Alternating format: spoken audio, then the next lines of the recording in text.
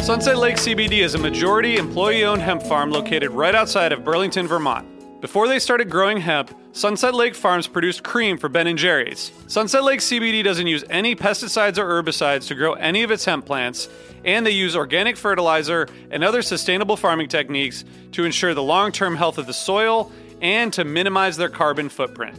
So like all of us, my days are really stressful. By the end of the night, my kids are in bed, I'm taking a minute to chill, but I'm still unwinding.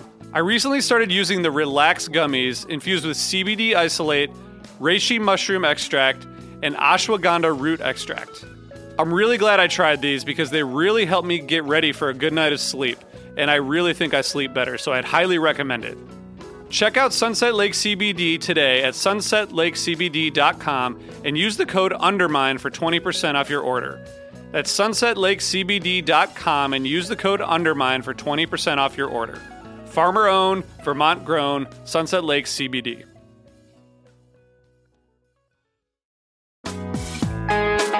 Hi, listeners. I want to tell you about a cause that I'm involved with at Heritage Radio Network. HRN is celebrating its 15th year, and to celebrate, we're deepening our commitment to giving voice to the next generation of food systems storytellers, and we need your help. Our internship and fellowship programs help activate new possibilities for underrepresented and underestimated young people through experiential journalism, audio engineering, and production training.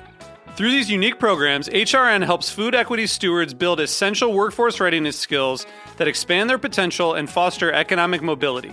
Please consider supporting these critical programs.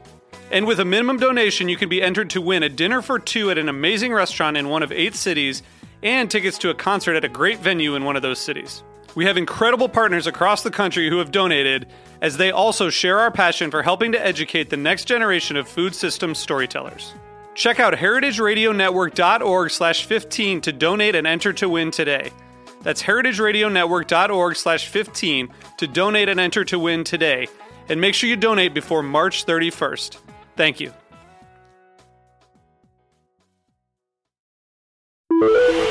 Osiris.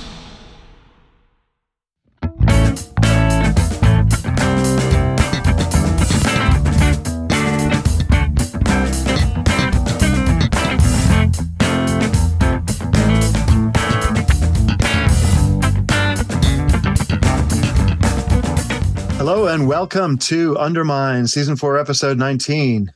Hey, Episode 19. Hey, 19. The Cuervo Gold, the fine Colombian. Make tonight a wonderful thing. No, this isn't the show where Fish covered Steely Dan's Gaucho, but RJ and I would both love if they covered Steely Dan. This is Episode 19 of Undermine, Season 4.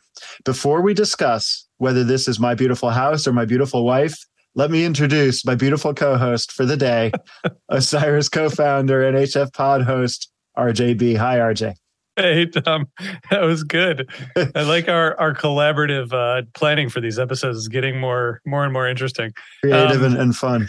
Yeah. So today we're discussing Halloween 1996, the Halloween show that arguably, or maybe not arguably, changed Fish's sound the most.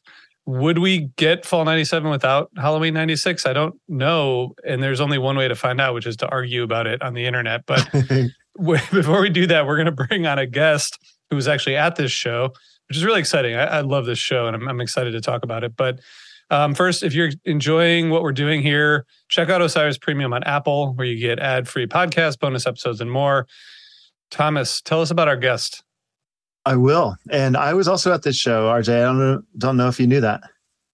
I kind of assumed you were. Yep. That's great news. I haven't until the COVID Halloween. I didn't miss one Halloween. So I was at every single Halloween. So a couple of shout outs. Some people that are listening. Hi, Kelly Morris out there in Portland, Oregon. And while I'm out over there, a little south in Seattle, I want to say hi to David Steinberg. He's going to be on the show soon. Hi, Andrew Moxon in Grand Rapids, Michigan. And hi, Ben Colmery in, well, if I had to guess, I'm going to say you're in Alexandria, Virginia right now. Thank you all for listening and for your wonderful, helpful comments. Today's guest is a good friend of mine, Gerald Gottesman, and a good friend of Osiris. He's a writer, a lawyer, a Californian, and of course, a huge Fish fan. He was there in the audience for this audacious, amazing show. And I was there down in Atlanta for another epic Halloween. In my situation, RJ, I don't know. I mean, I always think of you as the dude with young kids, but this kind of reminds me because my situation with young kids, actually, I didn't have kids yet. On Halloween 96, I had an almost 3-year-old and a very pregnant wife at home. And I was lucky to be able to go. But I carefully made sure that, and Lily is going to be listening to this, so she might not agree exactly with my wording, but I thought if I didn't establish Halloween as a work day, that I had to attend, I would lose Halloween forever. As it turned out, I attended every single Fish Halloween and had enough Halloweens with my kids to last a lifetime. But enough about me. Gerald is in the waiting room, and I'm going to painlessly extract him now. And he should be appearing. There he is. Gerald Gottesman, how are you? Gentlemen, hey, how are you? I am doing great, and you look fantastic. How's California? Wonderful. It just got sunny again after an overcast morning, which is a rarity still. Yeah, the rain is rare, right? No, you're in Northern California. I'm in Southern California. I'm in LA. Oh, okay. Yeah, so rain is rare. Right. Gerald, you and I were in the building, in the Omni. Lucky people. At this beautiful, amazing show. So lucky to be there looking back. Please bring us up to date at this point in your Fish fandom. Had you been following Fish prior to the show, and was this your first Halloween? This was my second Halloween after Quadrophenia. I missed White Album. And I had been seeing them since 89. Bunch of shows. I was in college, serious part of college and law school, so I didn't really tour. But anytime they were within a couple hours of Washington, D.C., I would go see them. So like my first show was in D.C. and then in Baltimore. The end of 89. And, I was swept up and enchanted and loved the guys from the get-go. So, a bunch of friends, it was really a bunch of Deadhead friends that got me into them, and that we started touring and seeing Fish, on the reg. A bunch of those friends did make it up to Glens Falls, and I was insanely jealous after hearing about the White Album show that I had to go, see them, and I've tried to see every Halloween since. The one I missed was when they did Waiting for Columbus, which was the one I requested on the postcard before Glens Falls. So never sleep on a show that you really intend to go to. Gerald, I got to say, you mentioned you saw them in DC in 89, which I assume is this show that's December 6th, 1989 at the Roxy. Yep, at the Roxy. Well, just so you know, on Fish.net, there's no known set list. So if you have one, you should share it, or at least maybe you should put a review on Fish.net and just, say that, tell us your story. I was on some serious alteration substances. So, I know I saw Yem and I think a Mike's Hydrogen. How's that for a set list, RJ? I think they played Yem. Yeah, it was all the typical stuff that they were playing in bars. It was it was interesting because the crowd was some really disinterested people, a bunch of Deadheads, some people that had toured down from Boston, but it wasn't a full house even in a small place. That's incredible. Okay, let's jump to 96. This show to me is a more kind of like mature and advanced Halloween compared to 94 and 95. It's much more of like a complete show. The Remain in Light said it was another high bar that Fish set for themselves and completely cleared it. The horns, the arrangements, the improv. What I guess before we get into the specifics, like what's your reflection on how this affected Fish's trajectory, or what do you see this as like at that point in their career? Well, not to oversell it, but it completely changed their trajectory. It increased, their abilities and their palette considerably. It really changed their sound for the next 2 years. It was, Remain in Light itself was the band. It was Talking Heads and Brian Eno's kind of white new wave funk version of Afro funk and African beats and polyrhythms that they were getting into, and Eno in particular was getting into like long before Peter Gabriel and Paul Simon did, though they got a lot more credit for it later in the 80s. So it was like rhythm, rhythm, rhythm, and grooves, grooves, grooves for that entire album. And that was kind of a new thing for new wave. And it was sort of a disco-y influence too. The Talking Heads went on to do more of that when they were emulating Fela Kuti and Hugh Masekela and P-Funk and Parliament Funkadelic, really. And like later in the Stop Making Sense tour, they brought on Bernie Worrell from P-Funk on keyboards to do more of that rhythm and layering that he was so good at. So Fish was they were rock, and they were psychedelic improv, and they had mastered a lot of different tones and put a lot on their palette. But this was, again, rhythm, rhythm, rhythm. And I think Fishman said that, on this album, every player and every instrument was played like percussion. That's why he particularly loved it. This, I think, wasn't the first Halloween was sessions from fans. And the second one was some sort of vote via the Schweiss. I may be wrong about that. But this was the first Halloween that it was their own choice. And, Trey said, Tom, how old were you guys in 1980 when Remain in Light came out? 16. I mean, that's when music really hits you, and you take on your absolute favorite bands and music usually. So totally. Trey has said, in the Fish bill that came out with it, that it was one of the albums it was the album he listened to most and learned guitar from listening to. And it was one of his favorites. But Page played The Great Curve in one of his college bands, The Drop, and Mike played Talking Head songs too, and like his high school band.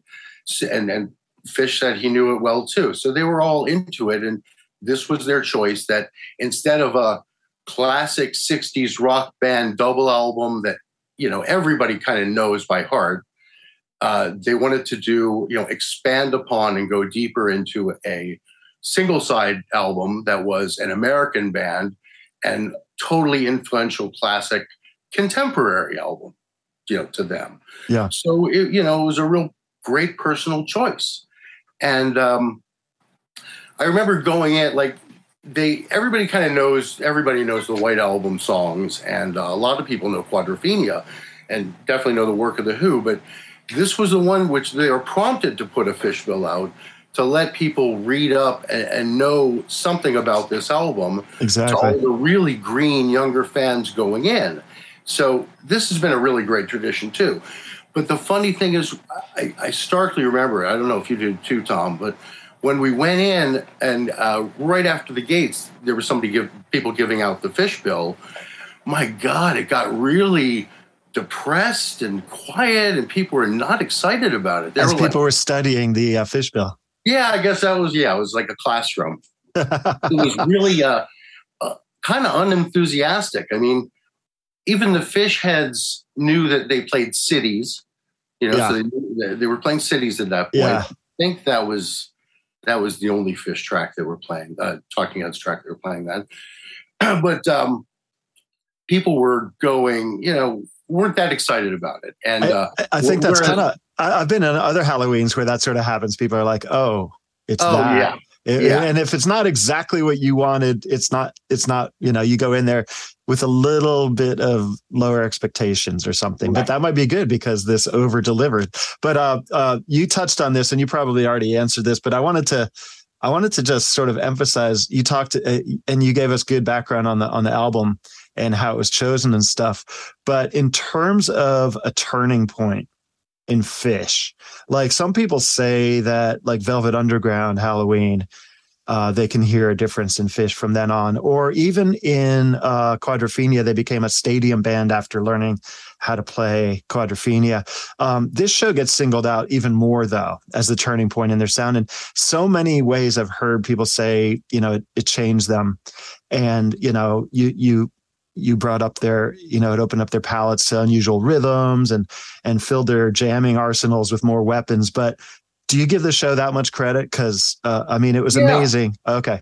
All right. Yeah, absolutely. I mean, the groove, funk, when Mike melded it with his kind of country western stylings, is cow funk, which is the entire 97, 98 run. And, people still cheer for it when they hear bits, that kind of influence in the music today. Yep. They were doing the Yem vocal jams, but they were doing it. Their vocals became more percussive and call and response and more layered stuff. It was definitely a turning point. And there was a lot more of Trey and Page, combining polyrhythms during the jam. So it wasn't so much psych rock and improv, but kind of a slow and they could go slow and steady, beat. And they became more of a dance rock band too, which is a good thing. I mean, it shows people like to get down. Yeah. Yeah. Well, okay. So we're going to talk in detail about the Remain in Light set, of course, but the first set here is, like I mentioned earlier, I just feel it feels like they're very comfortable and they're having a good time. And You Enjoy Myself, the Weird Sanity opener, a really good You Enjoy Myself, which even has a good vocal jam.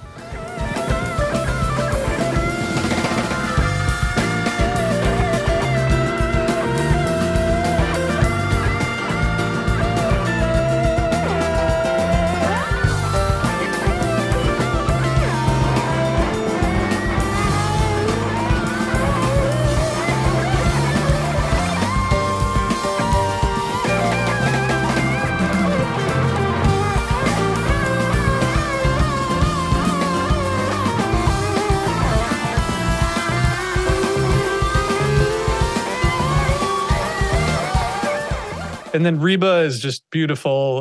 Forbins with a good story. Like that first set just feels like a complete set and something that even at a separate show would be a really good show. What was the vibe in the room like after that first set for you guys?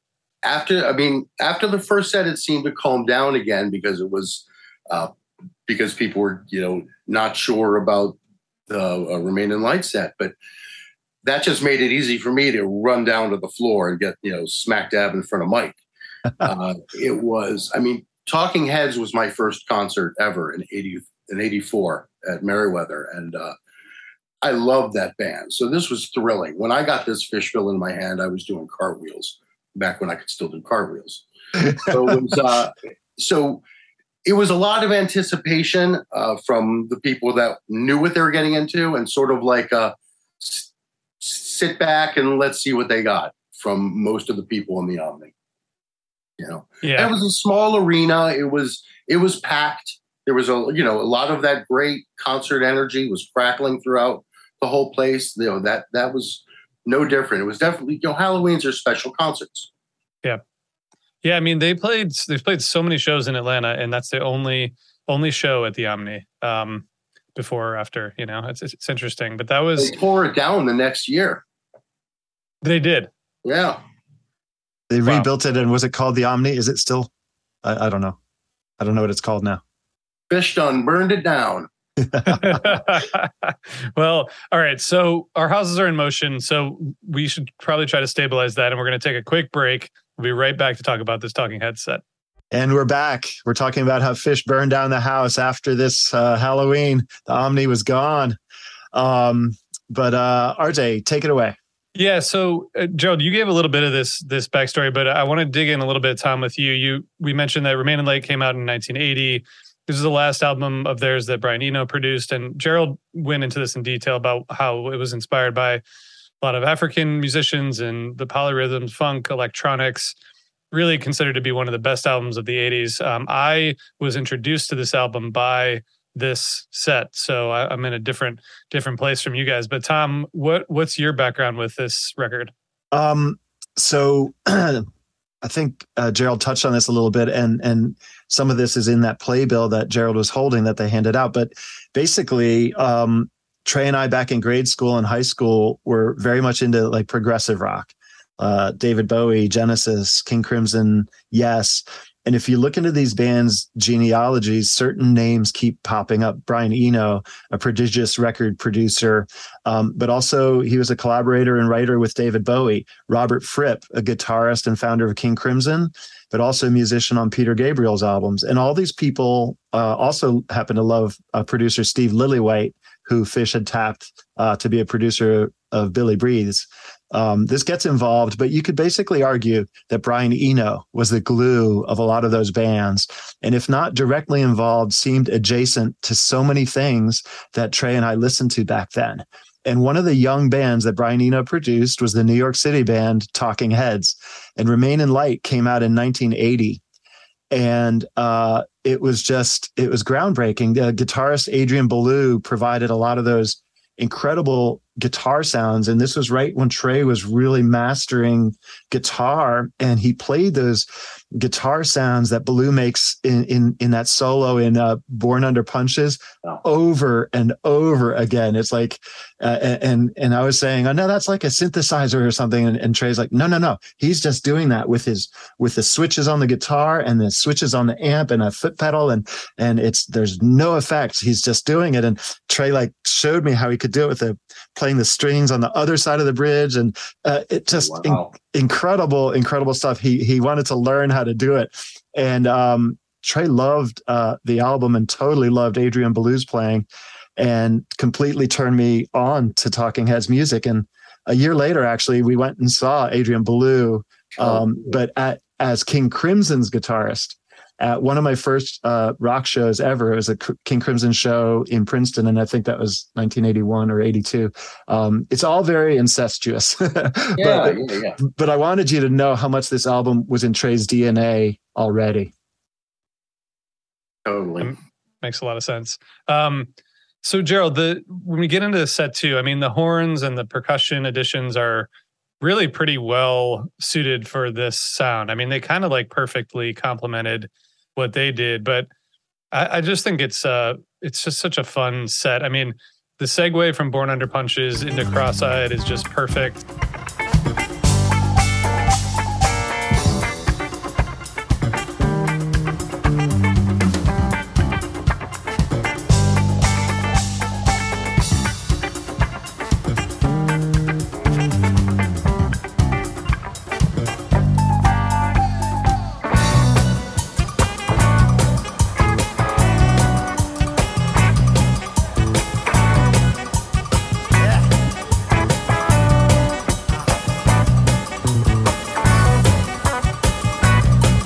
The Cross-Eyed is so good, although I have to give a shout out to the 11-2-96 Cross-Eyed, which showed the real potential of this song. But that said, I mean, we should talk about it in detail, but just those first two songs, I think, really are kind of representative of that whole sound. Well, it was like a perfect album to win over reticent fans or people that didn't know it yet, because the way it's structured itself is it's really fast and increasingly fast rhythms building up to Once in a Lifetime, which everybody knew because of the video on MTV, and it had been in like 2 or 3 soundtracks of big movies. So everybody knew that song. So the 3 songs that build up to it are just get faster and faster, and they're really involved. Then Once in a Lifetime. Then Houses in Motion is slower, but that was my favorite performance they did. Where a lot of Belew, his parts were like Trey did some of them, and some of them Gazaway and Grippo did on horns. It was just a beautiful, arrangement of that album, of the Talking Heads album. Totally. And then Seen and Not Seen is at the end of Houses in Motion. Remember, Mike? I guess it would have been Sands, and someone else brought on an easy chair and plopped it down in front of the center stage. And Mike went and sat in it, and he recited Seen or Not Seen just like Byrne does on the album. But it was so perfect for Mike. It was just like one of Mike's poems from the Mike's Corner. It was just weird and, oddly stilted phrasing. And it was just on point for him. It was a perfect choice. And Trey picked up his own bass, and, played bass over it. So it was a beautiful version of a really kind of a weird track. He wonders if he too might have made a similar mistake.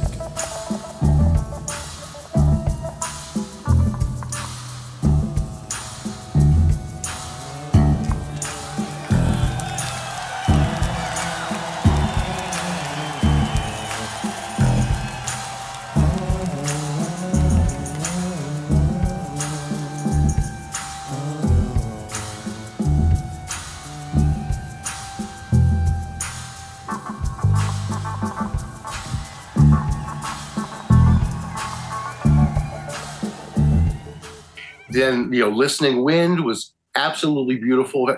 All the guys in Fish traded off vocals too.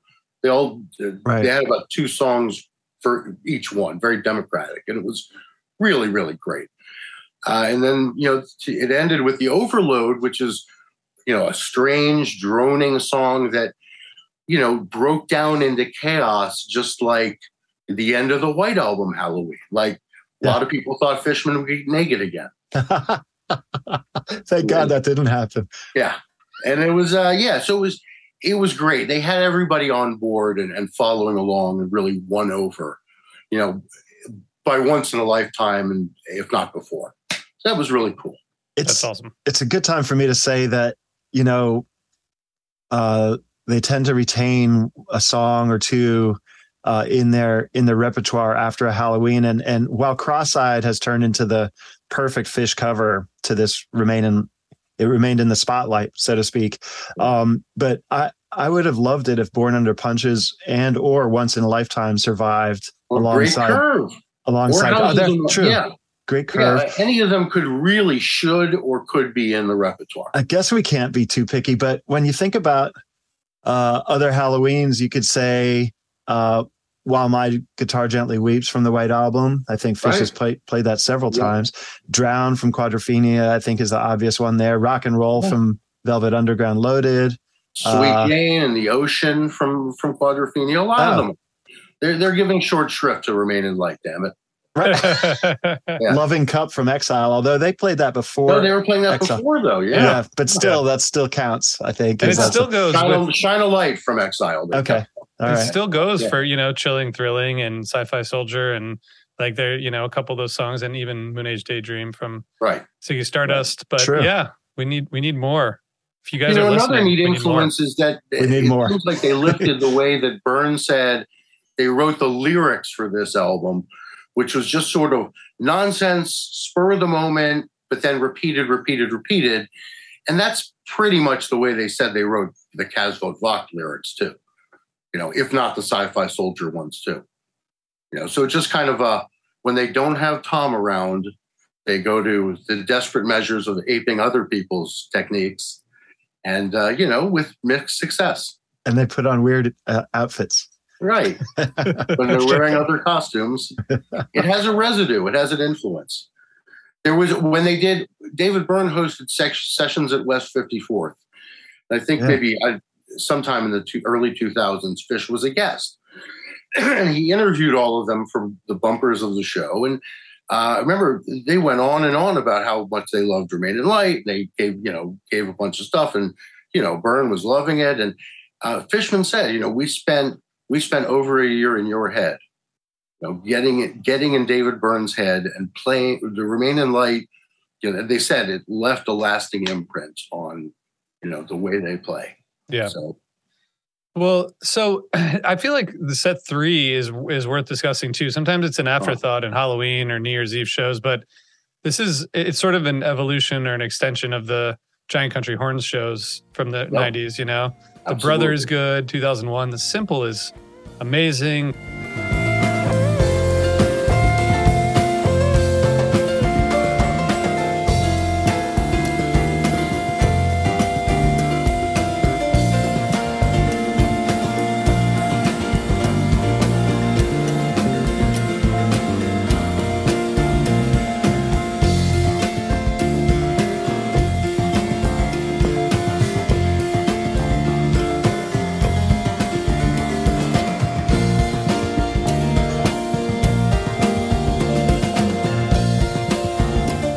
You mentioned this earlier, Gerald, but for some fans, if they don't play Zeppelin or Hendrix, people are going to be disappointed at the end. But were people pretty psyched by the end of the show? Did people think it was going down as a classic show, or what was the feeling like? I think it felt that way. Definitely by the simple. I mean, because the Brother 2001 Maze was all stellar. You got to say it's Perazzo.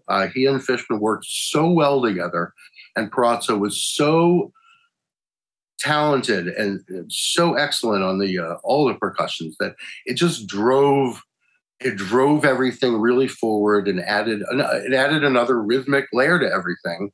So some of these songs it's exploded. Simple wasn't that old yet.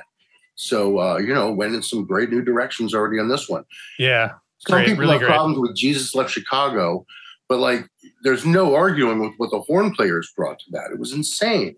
And then there were 6 or 7 covers aside from Remain in Light, throughout this show that were all good. So all those people were satisfied, I think, as well. It was a party by the end of the show. People get tired by the third set also, but they were playing so well, observably and audibly well. Yeah. That I don't think there was an unhappy soul.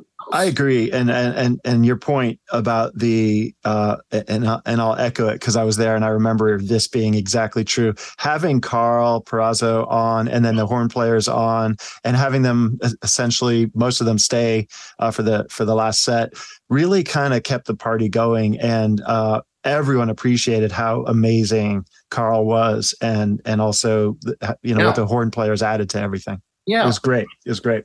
And then you can see the influence also in particularly Trey, because 2 years after that he started Tab, and he said he wanted to have another kind of Afro-funk polyrhythmic Fela Kuti like band of a large ensemble on stage, where everybody kind of plays percussively. And damn it, he did that. Yeah, damn it, he did. Tab has really evolved into. Yes. It's a really good point, and I think that did affect the emergence of Tab and just bringing this kind of ensemble together. It's man, what a great show! And I got to say again, the Simple from set 3 is just Simple. 96 was a great year for that song, but this was just what a great way to end this show with that set. But okay, so this is the last Halloween we're going to talk about during this season of Undermine. We may talk about Halloween in depth in another season, but how do you both think this stacks up? If you were to rank Halloween shows, where does this rank on the list? I have my own list, which I don't really want to go through because I'll get yelled at on the internet, but I will if I'm forced to. But I think for me, it's number 1 for me, and I'm just curious, Gerald, where does this fall for you? Let me go first, Tom. because mine's easy. I can't do a whole list, but I can tell you my top 3, and I can't choose among them. Exile on Main Street, Ziggy Stardust, and Remain in Light. Those are my top 3, and Fish blew me away so much. Those albums are life-changing to me, and those shows to me are Fish at their very best. So I'll never, ever choose, but those are my top 3 Halloweens. How about you, Gerald? Those are my top 3, along with the Waiting for Columbus, but I didn't see it live, so I have to docket some points. But Remain in Light, I think of the 3 is number 1 easily. Yeah. It was, a top album for me, of a top band for me, played by another top band for me, so well. It was already a beautiful, perfect gem of an album, really well balanced, amazingly well played. And Fish did their thing where they expanded it by 30 or 40%. To each song in length and, in different details. It was beautiful. I hope David Byrne heard it and liked it. Yeah. I really do too. Okay, so we talked about this on the Halloween 94 episode, but, Fish what are your top 3, RJ? Oh, sorry. Okay. Remain in Light, number 1. I think Chilling Thrilling is number 2. Just because those internet attack RJ. Those grooves have just lived on in a way that is just, I think, really awesome. Number 3 is Exile, and then for me at least, and then we go from there. Acceptable. I think that there is some well, I don't know if this is actually true, but on the Halloween 94 episode, we talked about how Fish kind of invented the musical costume, or at least brought it more to the mainstream. And now as our guest on that show, Aaron Stein, who sees like a show every night, so he knows, on Halloween in New York City, you can go and see one of 20 Halloween cover sets by bands. And now Fish has taken that and turned it around. You'll be going to Goose this year, right, RJ? I will be. Wait, for New Year's or for wherever they are? I can't comment on that on this Fish podcast. It's not allowed. It's in the contract. We're not allowed to talk about Goose. I bet. But Fish also then turned this back around. So now they make up albums that they cover. Do you guys think they'll ever go back to basically? Will I ever see Physical Graffiti, or will we ever see Hendrix? Like, will they ever go back to covering another artist's album for Halloween? What if they cover a Goose album that Goose hasn't written? That would be very unusual. Yes. Can he say that? You know what? Yes, it's in their arsenal. I mean, they were doing classic albums at first, and then this album kind of blew open the doors to more possibilities. And then they did an album that didn't exist in the past, an album that was just existing in the present, an album that from the future that doesn't actually exist. So they could take it anywhere. And they did they did Ziggy Stardust in the middle of that too. So they can always, go with that option if they feel like it. I agree. I think with a guest singer, they might be able to tackle albums that they might find out of reach right now. Like a favorite album of the fan base and of Trey and the band, Lamb Lies Down on Broadway by Genesis. I think they would need sort of a singer performer, maybe Peter Gabriel himself, to do it. And I know actually Trey asked him at one point, and he said he always looks forward. He doesn't look back. Zeppelin, Physical Graffiti. I think it's like sort of an obvious one that they need to do. So yes, I've much experienced is still left on the table. There's so many. I vote yes. My vote is yes. but they're not under pressure to do so. No, which is why they'll do it, right? They're going to surprise us. Yeah, exactly. And Fish always surprises us, and that's why we remain the happiest fan base of any band ever. Gerald, before we let you go, what would be your number one if you were to be able to choose any album for Fish to cover? What would be your choice at this point? The trite overpicked Lamb Lies Down on Broadway, just because it's a favorite album too. That's the one. And I might even say Physical Graffiti, just because I want to hear them. I want to hear them play some of those songs. But I like to be surprised too. So it's there's no losing. And I bet RJ that you're in the Zeppelin camp there. Yeah. I mean, to me, Physical Graffiti, in that it's a double album. It's my favorite Zeppelin album. Oh man, it would be wonderful. Although, at this point they've played so many Zeppelin songs that, I don't know. I guess I'm okay with them continuing to just make their own albums, because it introduces so much new music. And I do think new material pushes them forward creatively. So that obviously is what do you think is harder, to learn a new album and do arrangements, or to throw together, an album of original material? I think it's less risky to create their own, because then there's no yardstick, there's no ruler to compare it against, True. I think that's it for us today, folks. Thank you very much, Gerald, for joining us. Yeah, really, really nice to have you. Yeah. And thanks to everyone out there for listening. Our next stop is actually our last stop in 1996, out in Nevada somewhere. The band's last show before the 96 New Year's run. And subscribe to Osiris podcasts. Thank you, Gerald. Benji would want you to say it. Thank you so much. And since you said it, I don't need to say it. And we'll see you in a few days. And until then, do things that are fun.